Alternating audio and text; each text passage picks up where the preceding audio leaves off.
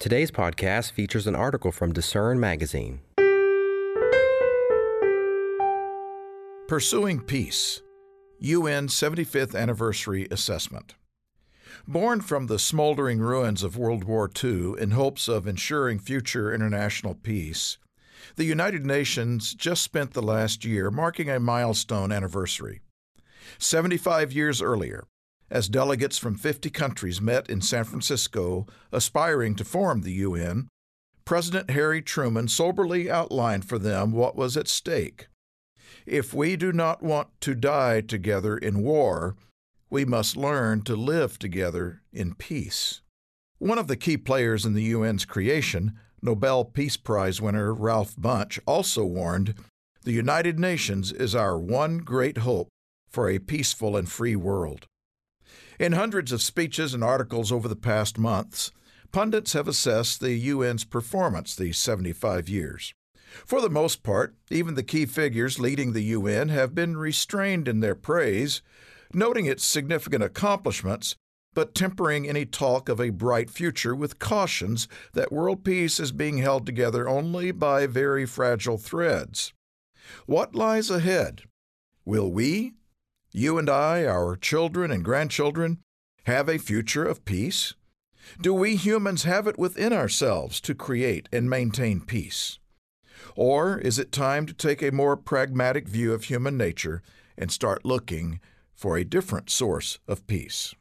On September 2, 1945, immediately after Japan's surrender, ending World War II and only 7 weeks before the UN officially came into existence, General Douglas MacArthur spoke to the world in a radio address.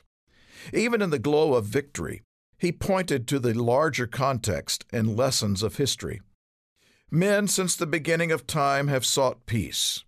Various methods through the ages have been attempted to devise an international process to prevent or settle disputes between nations. From the very start, workable methods were found insofar as individual citizens were concerned, but the mechanics of an instrumentality of larger international scope have never been successful. Military alliances, balances of power, leagues of nations, all in turn failed, leaving the only path to be by the way of the crucible of war. The utter destructiveness of war now blots out this alternative. We have had our last chance. If we do not now devise some greater and more equitable system, Armageddon will be at our door.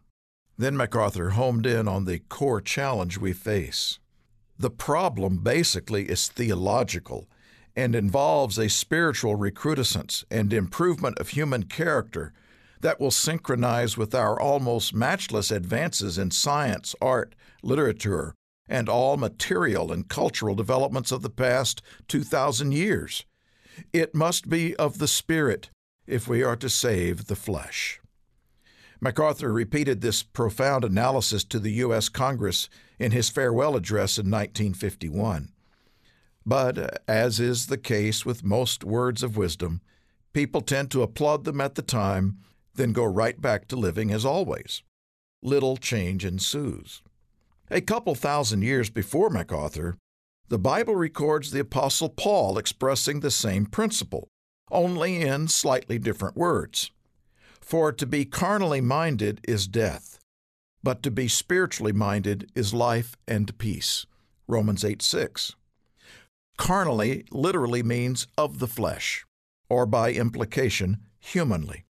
Paul reduced the human condition to the simplest explanation possible.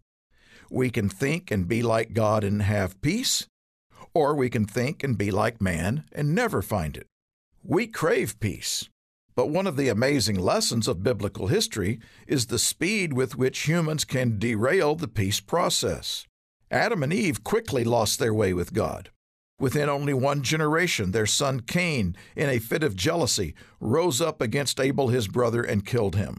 Whatever he used, a rock, a limb, his fist, Cain ignited humanity's most dreadful plague.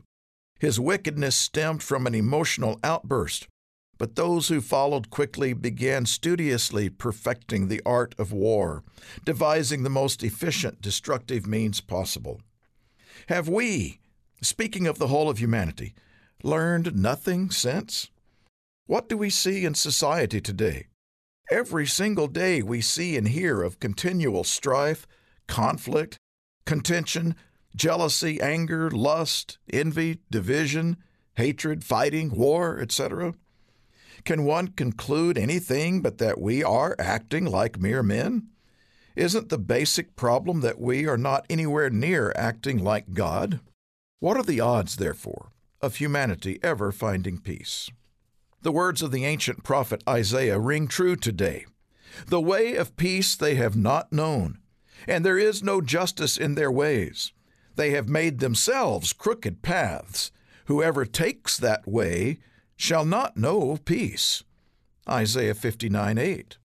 The way of peace is a spiritual way. As Jesus said to his disciples in John 14:27, "Peace I leave with you, my peace I give to you. Not as the world gives do I give to you." What kinds of peace does the world give? Well, typically it comes through means such as military conquest, ceasefires, negotiations and compromises, bargaining, shows of force, or even the oxymoronic peacekeeping forces of today's UN. But those means are often tenuous and certainly are not generated by the improvement of human character MacArthur described that will ensure permanent peace. World leaders are keenly aware of that.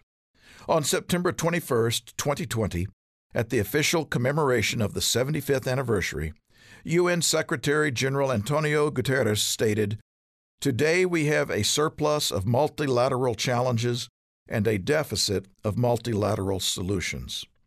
His assessment of what this portends was solemn. Climate calamity looms. Biodiversity is collapsing. Poverty is again rising.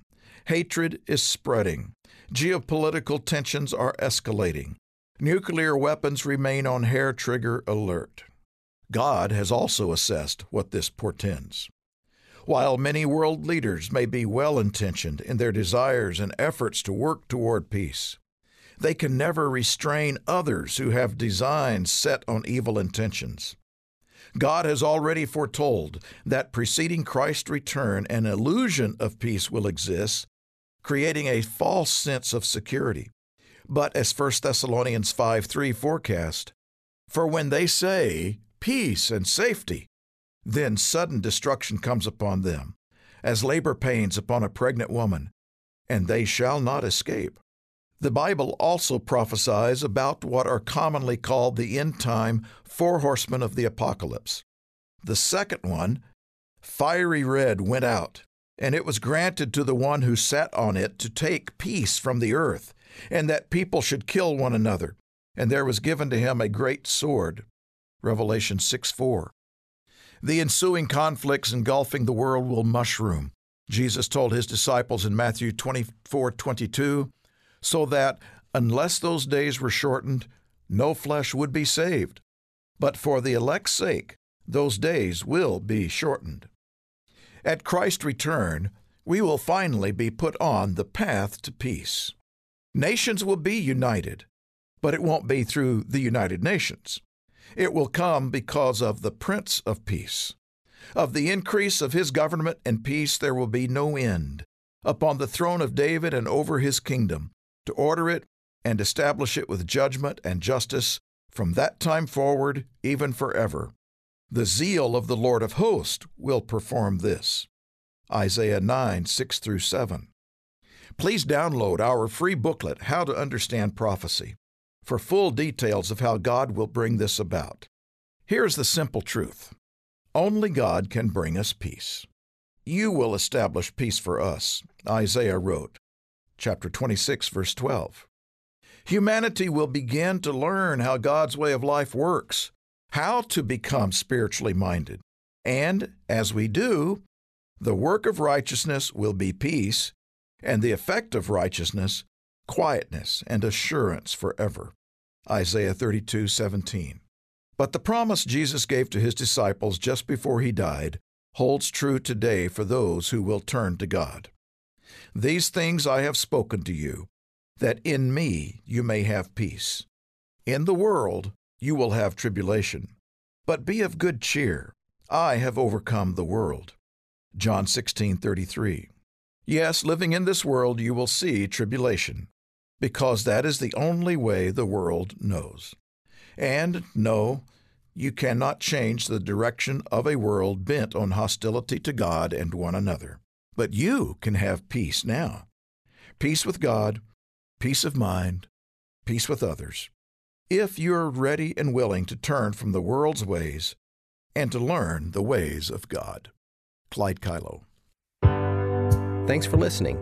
For more information from today's featured article, visit lifehopeandtruth.com.